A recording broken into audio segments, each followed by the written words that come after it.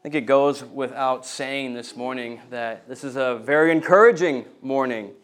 It is a morning that we should be joyful on, a morning that should cause us excitement, a morning that should cause us to be thankful, a moment that we have been anticipating for many years as we look at these four young children who have confessed the Lord Jesus Christ as their Savior and who desire to follow after Him and to go into the baptismal waters, to die like Christ died and to raise to newness of life, to proclaim to the world, I am a Christian and I'm going to follow Christ.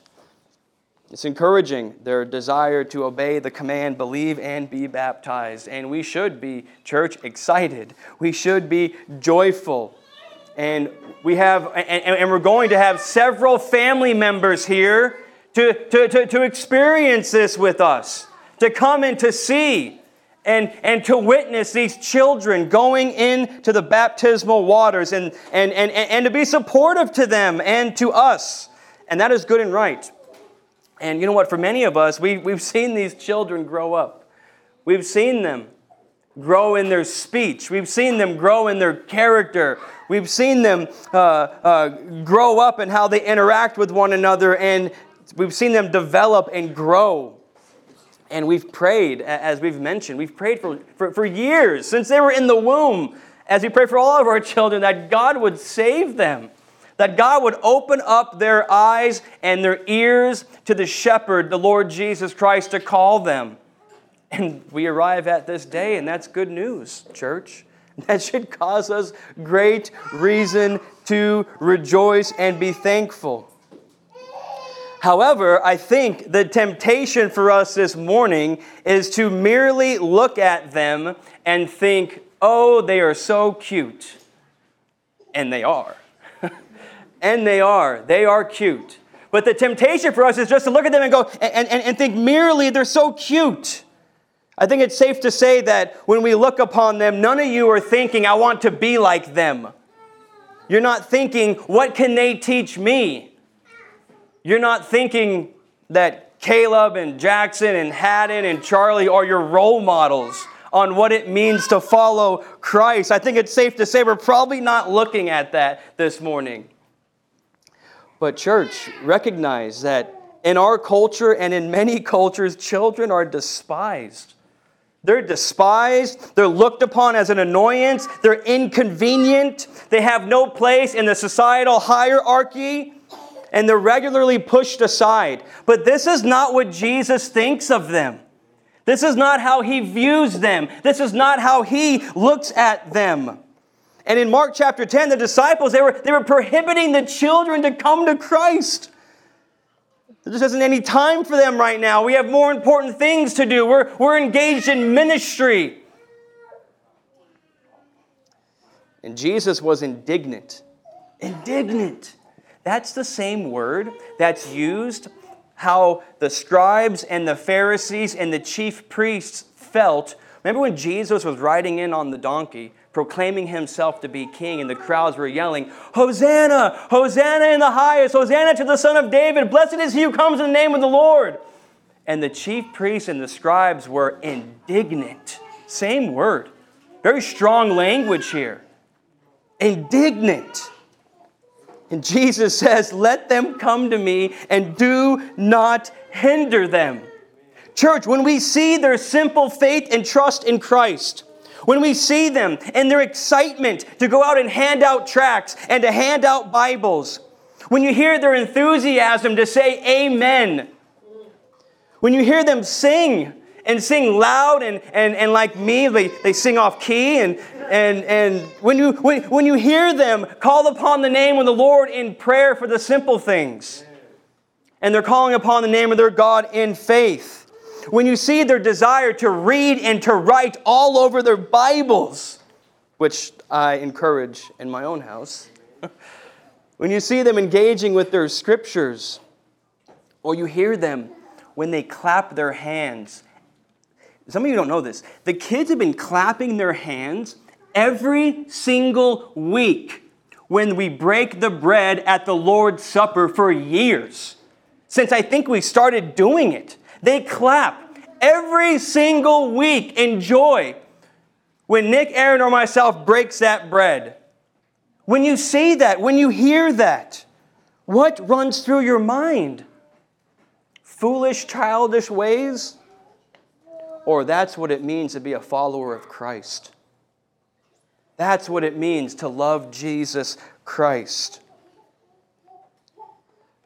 That's what it means to enter into the kingdom. When the disciples ask Jesus this question, who is the greatest in the kingdom of heaven, here in Matthew chapter 18, Jesus takes a child. He takes a child and puts him in the midst of them. Not to play with them, not so that the adults can instruct the child on how to live properly.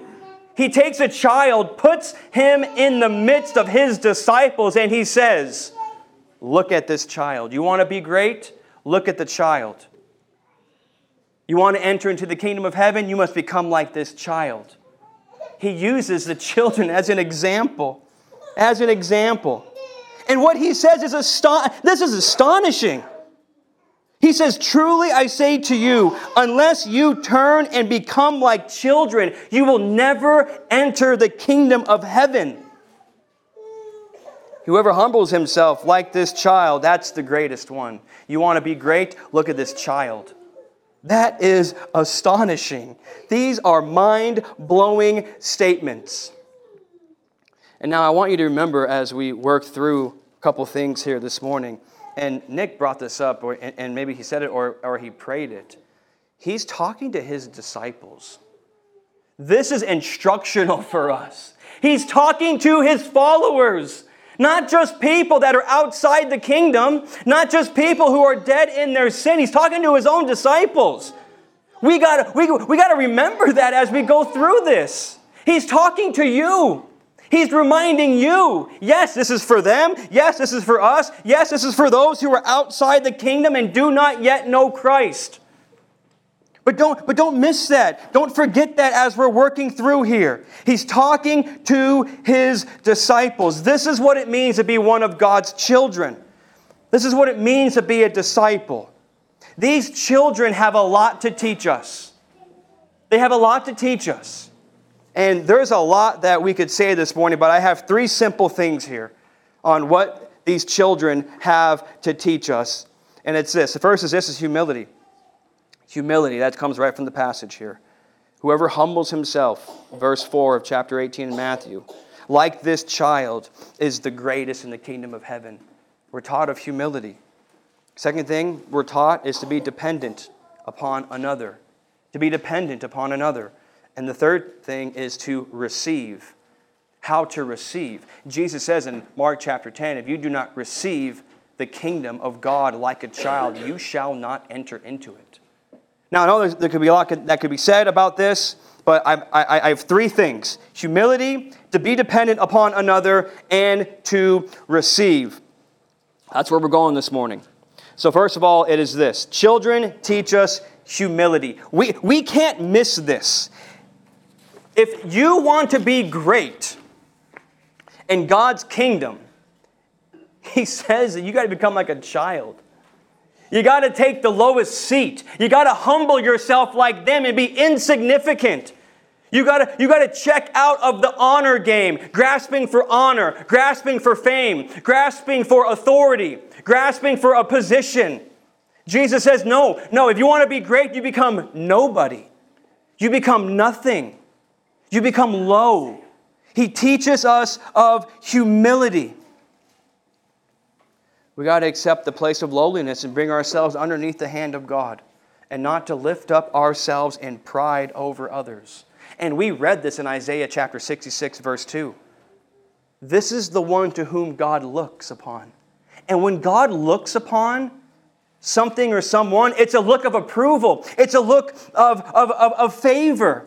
And he looks upon who? The humble and the contrite in spirit, and those who tremble at his word. That's who God looks upon. God does not look upon the proud and the haughty and the puffed up, and God does not look upon those who think themselves higher than they ought to think. God does not look upon those kinds of people. In fact, we're going to see here that God rejects and resists those kinds of people. But God looks on the one who is humble, who is lowly, the one who is contrite in spirit, and the one who trembles at his word, like King Josiah. Remember King Josiah?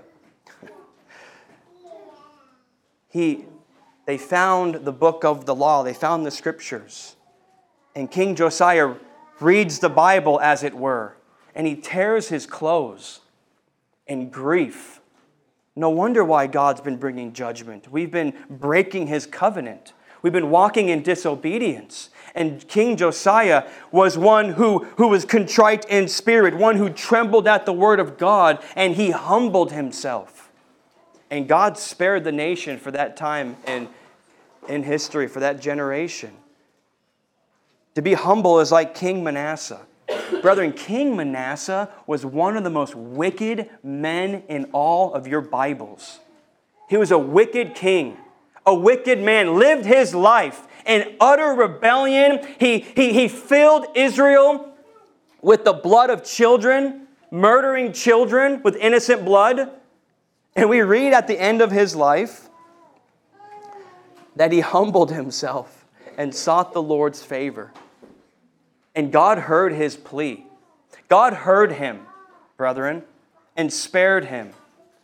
That's fascinating. Fascinating. To look at the grace of God, where you could reject the Messiah your entire life. And then if you would just but humble yourself, God would honor that. That's encouraging. It's encouraging for us, and it ought to give us hope. It ought to give us hope that God is a God who will save if we would but humble ourselves. And we got to tell people that. If you would but humble yourself under the reign of Christ, He would forgive you, and He would welcome you, and He would look upon you with favor. God is a forgiving God. He's a forgiving God. We read in James chapter 4 that God resists the proud but gives grace to the humble. Brethren, I don't want to be a man, and you don't want to be a man or a woman whom God resists. I don't want God to resist me. God resists the proud. Pride will kill you. It'll kill you. It'll destroy you. When you walk stiff-necked against God, He resists those. And He will not exalt you. And that's what Jesus says. You want to be exalted? You got to humble yourself. You got to humble yourself, and He will exalt you. He will. But God resists those who will not bend their knees in submission to Him. And you know what, brethren? Jesus, we see here, demands humility. He demands it. He demands it. But you know what? He's not commanding something that He Himself was not willing to do. Jesus Christ is the pattern in the Bible of humility. He is the pattern of humility. That was our passage that Nick read in Philippians chapter 2. He is the model of one who brings himself low. You have the eternal Son of God who made heaven and earth, who upholds the universe by the word of His power. And in this Christmas season, we celebrate and rejoice that this eternal, omnipotent Son of God humbled Himself and became a baby. He became a baby. He became a child. He became a man. He became one of us. And He was obedient to the point of death, brethren. He humbled Himself and was murdered by the ones He made to save you, to save the world. That's humility. He's the pattern. He's the one who did not think of Himself more highly than He ought to think. He's the one who renounced all His rights. Remember when He was in the garden and Judas and the mob came to take Jesus, and Peter slices off the ear of one of the people there. And remember what Jesus told him? He says, Peter, don't you know that I could go call a legion of, or maybe it was 10 legion, a lot of angels and put an end to this? But Peter, it has to be so.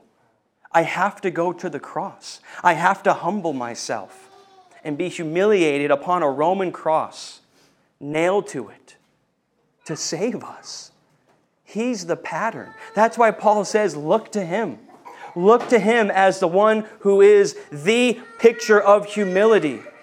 And did God leave him low, brethren? Did he leave him low? No, he did not. On the third day, he rose again from the grave, and God highly exalted him to sit at his right hand to reign as king of the world. He's the king. Jesus takes the low position and is exalted. And it's the same thing for us. It's the same. That's the pattern. That's the model. That's the picture for us. We ought to be those who walk like Christ and who humble ourselves. To take the position of little children, weak and insignificant, the humble ones, lowly and mild. And Christ will exalt you. That's what greatness is all about. We are wrapped up and consumed with who is the greatest. We want to know who's number one, who's number one, who's number one. In sports, in the movies, in the, you got the top 100 songs. Who's number one on the top 100s? Who's the best quarterback? Who's the best baseball player of all time? Who's number one? We're consumed with it. But Jesus says, you want to be number one? Put yourself last and be a servant of all. That's how you be exalted. And Jesus was what does he do there in John? He washes the disciples' feet. He takes the lowest role of a servant, a slave, a job that wasn't his own. And he washes the disciples' feet. And Peter says, what are you doing? What are you doing? I'm showing you an example, Peter. This is how you be great. Now you go out and you serve the brethren. You go out and serve one another. That's what it means to be great. That's what it means to walk in humility, serving one another. Brethren, let us walk like children in humility and lowliness. Second thing children teach us is to be dependent. To be dependent. To become like a child is to be one who is dependent on another. And in a real sense, children cannot do anything by themselves. They are dependent on their parents to care for them, to provide for them, to watch over them, to provide their needs. They are dependent on another. They cannot do it themselves. And it's the same way in spiritual matters. It's the same way in the kingdom. To be like a child who is dependent is to recognize your need. Recognize your need and turn to the one who alone can meet your needs. Who can meet your needs. We have to depend upon Christ for everything. And you know what our greatest need is? We ask people this out on the streets when we go out for evangelism. What's your greatest need? Is the forgiveness of sins. That's our greatest need, is to have our sins forgiven. That's the world's greatest need, to have their sins forgiven. And you can't do that. You got to turn to Christ. And Christ alone can do that. He alone can save you from your sin. He alone can cleanse you. We need to be cleansed. We need to be washed. And He alone could do it. We can't do that. We can't cleanse our own sins. We got to come to Christ. We got to be dependent upon Him. He's the only one who could do that. We can't cover our shame and our guilt like Adam and Eve tried to do in the garden. Remember, they sinned against God and they went and hid themselves because they were feeling shame and guilt. And what they do, they tried to clothe themselves. Remember, they sewed little fig leaves around themselves. You can't cover yourself. You need a covering from the Lord Jesus Christ. You need a righteousness that comes from Him. And He will clothe you and I if we would come to Him and seek Him for it. We're dependent upon Him. We're dependent upon Him to cover our shame and our guilt. You can't keep yourself in the way, steadfast. Christ must keep you in the way. He's got to keep you firm to the end. He's the one who has to hold you and carry you through this Christian walk, through this Christian life. The same thing with our children. Oh, we got to carry them everywhere. And you know what? Praise the Lord for it. Just like God carries you through. He carries you through. Oh, brother, we can't stand on our own. We can't stand on our own. But Christ is there to walk by your side, to hold your hand, like he says there in Isaiah chapter 41. He will uphold you with his righteous right hand. Don't fear. Do not fear. Christ keeps us firm in the way. Brethren, to depend upon God is to put no confidence in yourself. That's what Paul says in Philippians 3. Those of us who walk by the Spirit, we put no confidence in ourselves. No confidence in our own ability. No confidence in our own cleverness. No confidence in our own wittiness. No confidence in our own wisdom. But we depend solely upon Christ. Upon Christ. No confidence in the flesh. And that's hard to do. Because we don't like being dependent. We think oftentimes that we could take care of it. We could take care of it, but we can't. You know that. No confidence in the flesh. But we put our hope and our trust in the Lord Jesus Christ. And our dependency upon God, you know where that's displayed chiefly and primarily is in prayer. Is in prayer. How much time you spend in prayer is a direct correlation to how dependent upon God you are. We've got to hear that. I've had to come face to face with this week. I must be a man. You must be men and women who depend upon God. And you're going to see it in prayer. Seeking Him and asking Him continually. Continuing to seek Him. Just like children demonstrate this, do they not? Do they not demonstrate their dependency when they're asking and seeking and knocking all day long? All day long. That's what they do. They ask and they ask and they knock and they knock and they seek and they seek. What a picture. What a picture. And they're seeking fallen, impotent parents, not an omnipotent God. But for us, that's the way it is. We go to an omnipotent God. How encouraging that is. And we point our children to an omnipotent God as well. Go to Him. Go to Him. Seek Him. Seek Him. But that's the picture for us. What do you need, brethren? What do you need? All you need to do is come and ask. God promises to give good gifts to His children if you would just but come and ask and seek and knock. He promises that. What do you need? You need forgiveness? Ask. Ask. And you know what the Scriptures teach? If you confess your sins, He is faithful and just to forgive you and to cleanse you from all unrighteousness. But you have to ask. You got to come to Him. You got to come and ask. You need strength. You need strength. Talked about this the other night at the prayer meeting. Just worn out. Worn out. Physically, spiritually, you're just worn out. Seek Him and ask. He will strengthen you. He will strengthen you by His Spirit. You need wisdom? Ask. Ask. Just like it says in James. Come, be dependent upon Him, and He will give liberally, overflowing. Need direction? Ask. Ask. Seek the Lord and be dependent upon Him in everything. In everything. Let's be like children. Let's be like children and depend on our Heavenly Father for all that we need. And lastly here, let's be a little bit longer. You know what else children teach us?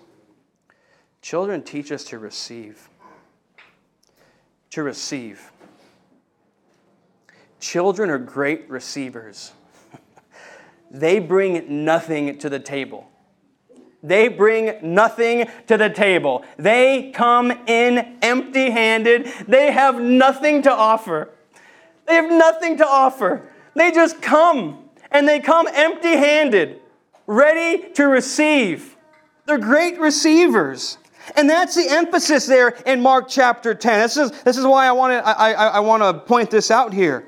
Jesus says over there in Mark 10, He says, "Truly I say to you, whoever does not receive the kingdom of God like a child shall not enter it." Receive. The kingdom's got to be received. The king has got to be received. The gospel's got to be received. We got to receive it if you're going to enter into it. This is what we read in John chapter 1. This passage has been coming up a lot in the last couple of weeks, and it's a great passage. It's a great passage. John chapter 1, verse 11, about Jesus, the true light, coming into the world. He came to His own, but His own did not receive Him. But to all who did receive Him, who believed in His name. You see, there it is. There's your parallel. To receive Christ is to believe in His name. To all who did receive Him, who believed in His name, He gave the right to become children of God. Children of God, who were born not of blood, nor of the will of the flesh, nor of the will of man, but of God. You want to be a child of God? You need to receive the King, the Lord Jesus Christ. Receive Him. He's to be received. His own said, "No, thank you. We don't want this Jesus. He's a fraud. He's a sham. Get Him out of here. In fact, let's kill Him and rid Him of the earth. Get Him out." Did not receive Him. But to those who did receive Him, He gave the right to become God's children. We must receive the gospel. Remember what Paul says in 1 Corinthians 15? You know this passage. Here's another receiving text here. Paul says, "Now I would remind you, brothers, of the gospel I preached to you, which you received, in which you stand, and by which you are being saved, if you hold fast the word that I preached to you, unless you believed in vain." So there is the gospel. It needs to be preached. It needs to be received, and then stood upon. That would be a great sermon text. And then by which you're being saved if you're holding fast. But the point is, you need to receive it. You need to receive the King. You need to receive the gospel. And here in Mark chapter 10, you need to receive the kingdom. You need to receive the kingdom. Now listen, the word receive is not that profound. It's not that insightful. You know, you go do a word study on receive and you look at the Greek or whatever. It's pretty plain. Okay, and even in our own context, it's not that monumental just to receive. However, when you lay it in the context of Jesus Christ and the gospel, the implications are profound. The implications are profound. To receive Jesus Christ like a child is to reject everything that is opposed to Him and His kingdom. You see that? If you receive Christ, then you must, by necessity, reject everything that is opposed to Christ.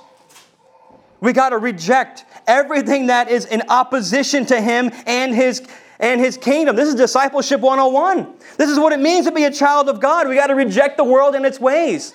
To receive the King and the kingdom is to reject the world. To reject the world's ways, the lust of the flesh, the lust of the eyes, and the pride of life. John says that those kinds of people will not and do not have the love of God within them. They're not Christians. They're not going to heaven. You can't be a friend of the world and a friend of God. Those who are a friend of the world are at enmity with God. We got to reject the world's ways. We got to reject and hate all things that are opposed to God and righteousness and truth. We reject those things. We've been talking about this in Ephesians, right? The new man.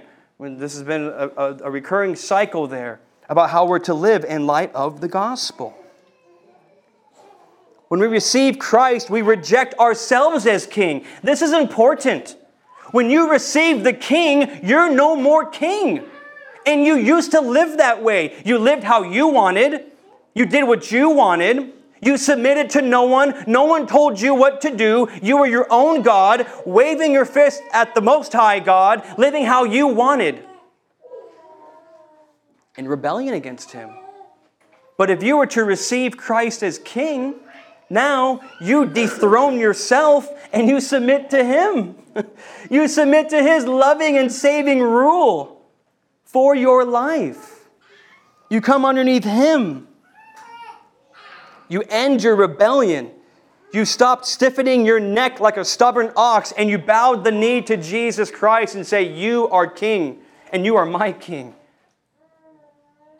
Allow me to enter into your kingdom, and He will welcome you and say, come in. Come in. This is what Psalm 2 talks about, right? Why do the nations rage and the peoples plot in vain? The kings of the earth set themselves, and the rulers take counsel together. They are plotting, they are rebellious against the Lord and against His anointed. That's the Lord Jesus Christ, the King. And what does God do? He laughs. He says, are you kidding me?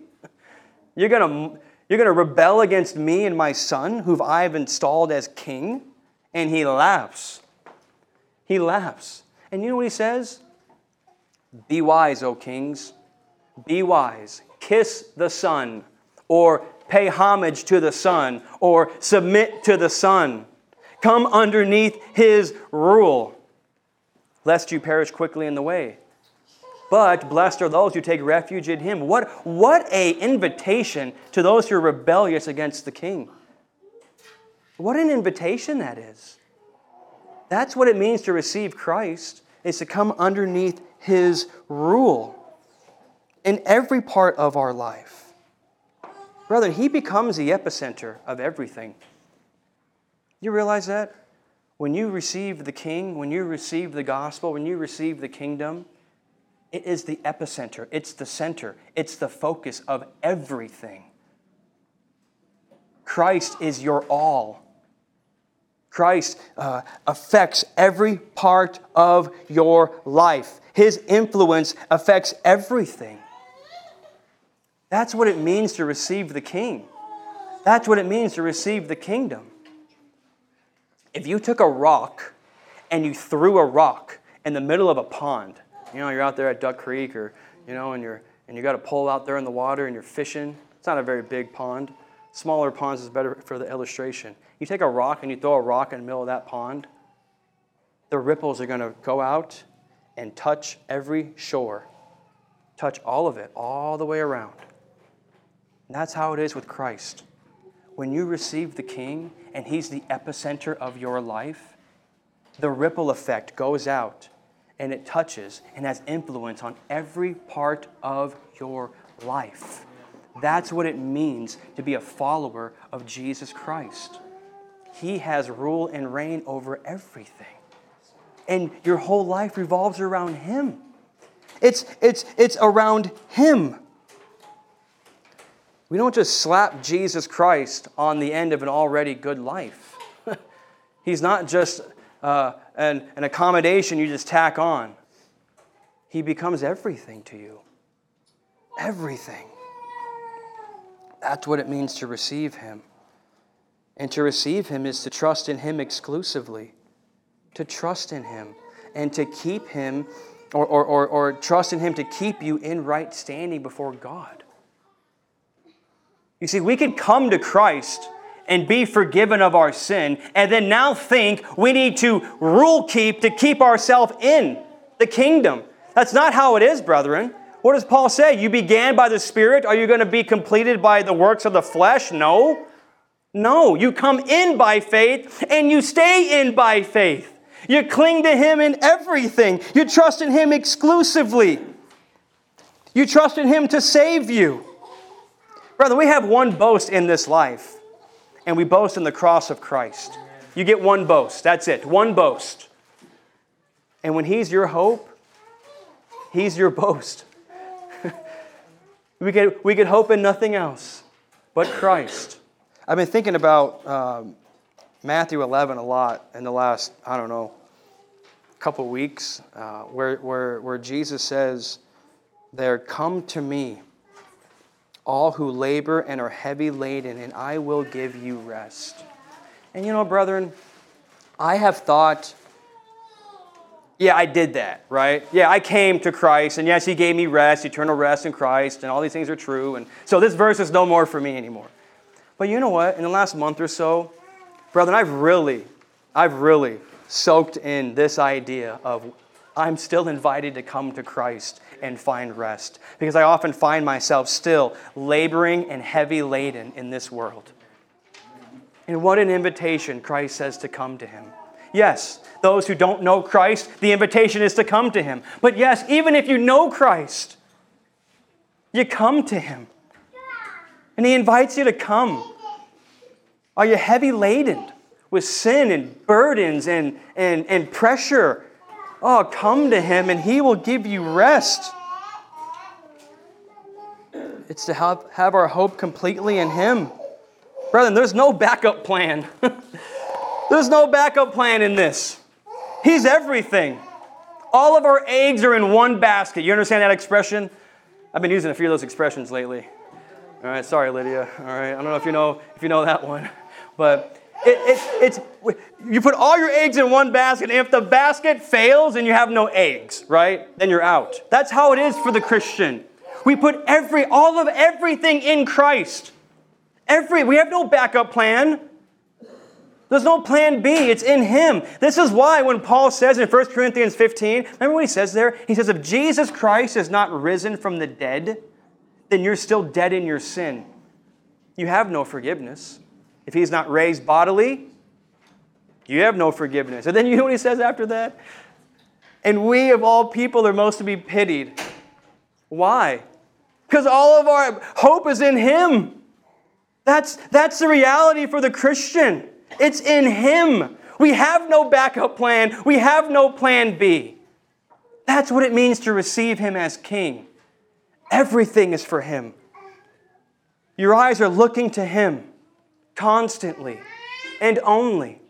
Remember what the Lord says in Isaiah 55? He says, "Turn to me, all the ends of the earth, and be saved. For I am God and there is no other." What a great passage that is.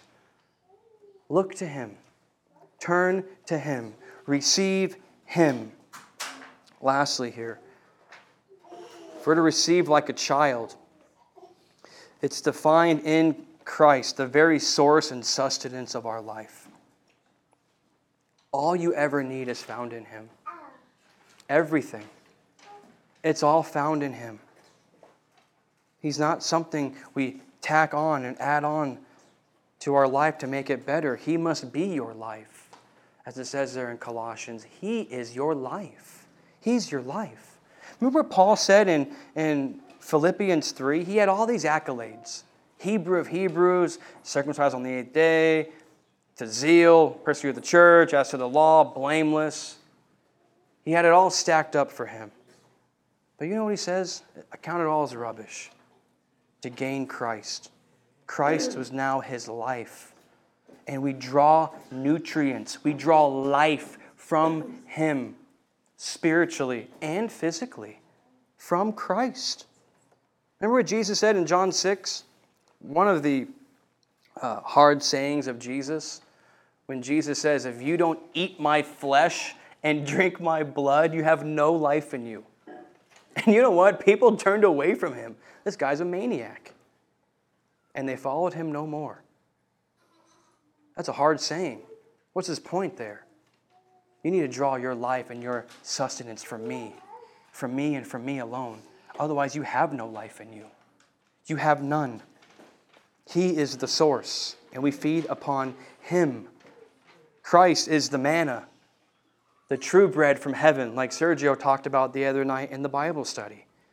He's the one who comes down and gives up His life for the world to feed upon Him as true bread, which satisfies your soul and your hunger in this world.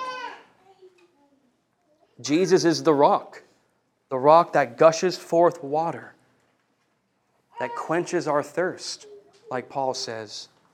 Christ is the vine. He's the vine, like it says there in John 15. He's the vine and we are the branches. Any branch that abides in Him will bear much fruit. We are dependent upon Him. And the illustration is so perfect. If you break a branch off of a tree, what happens to it?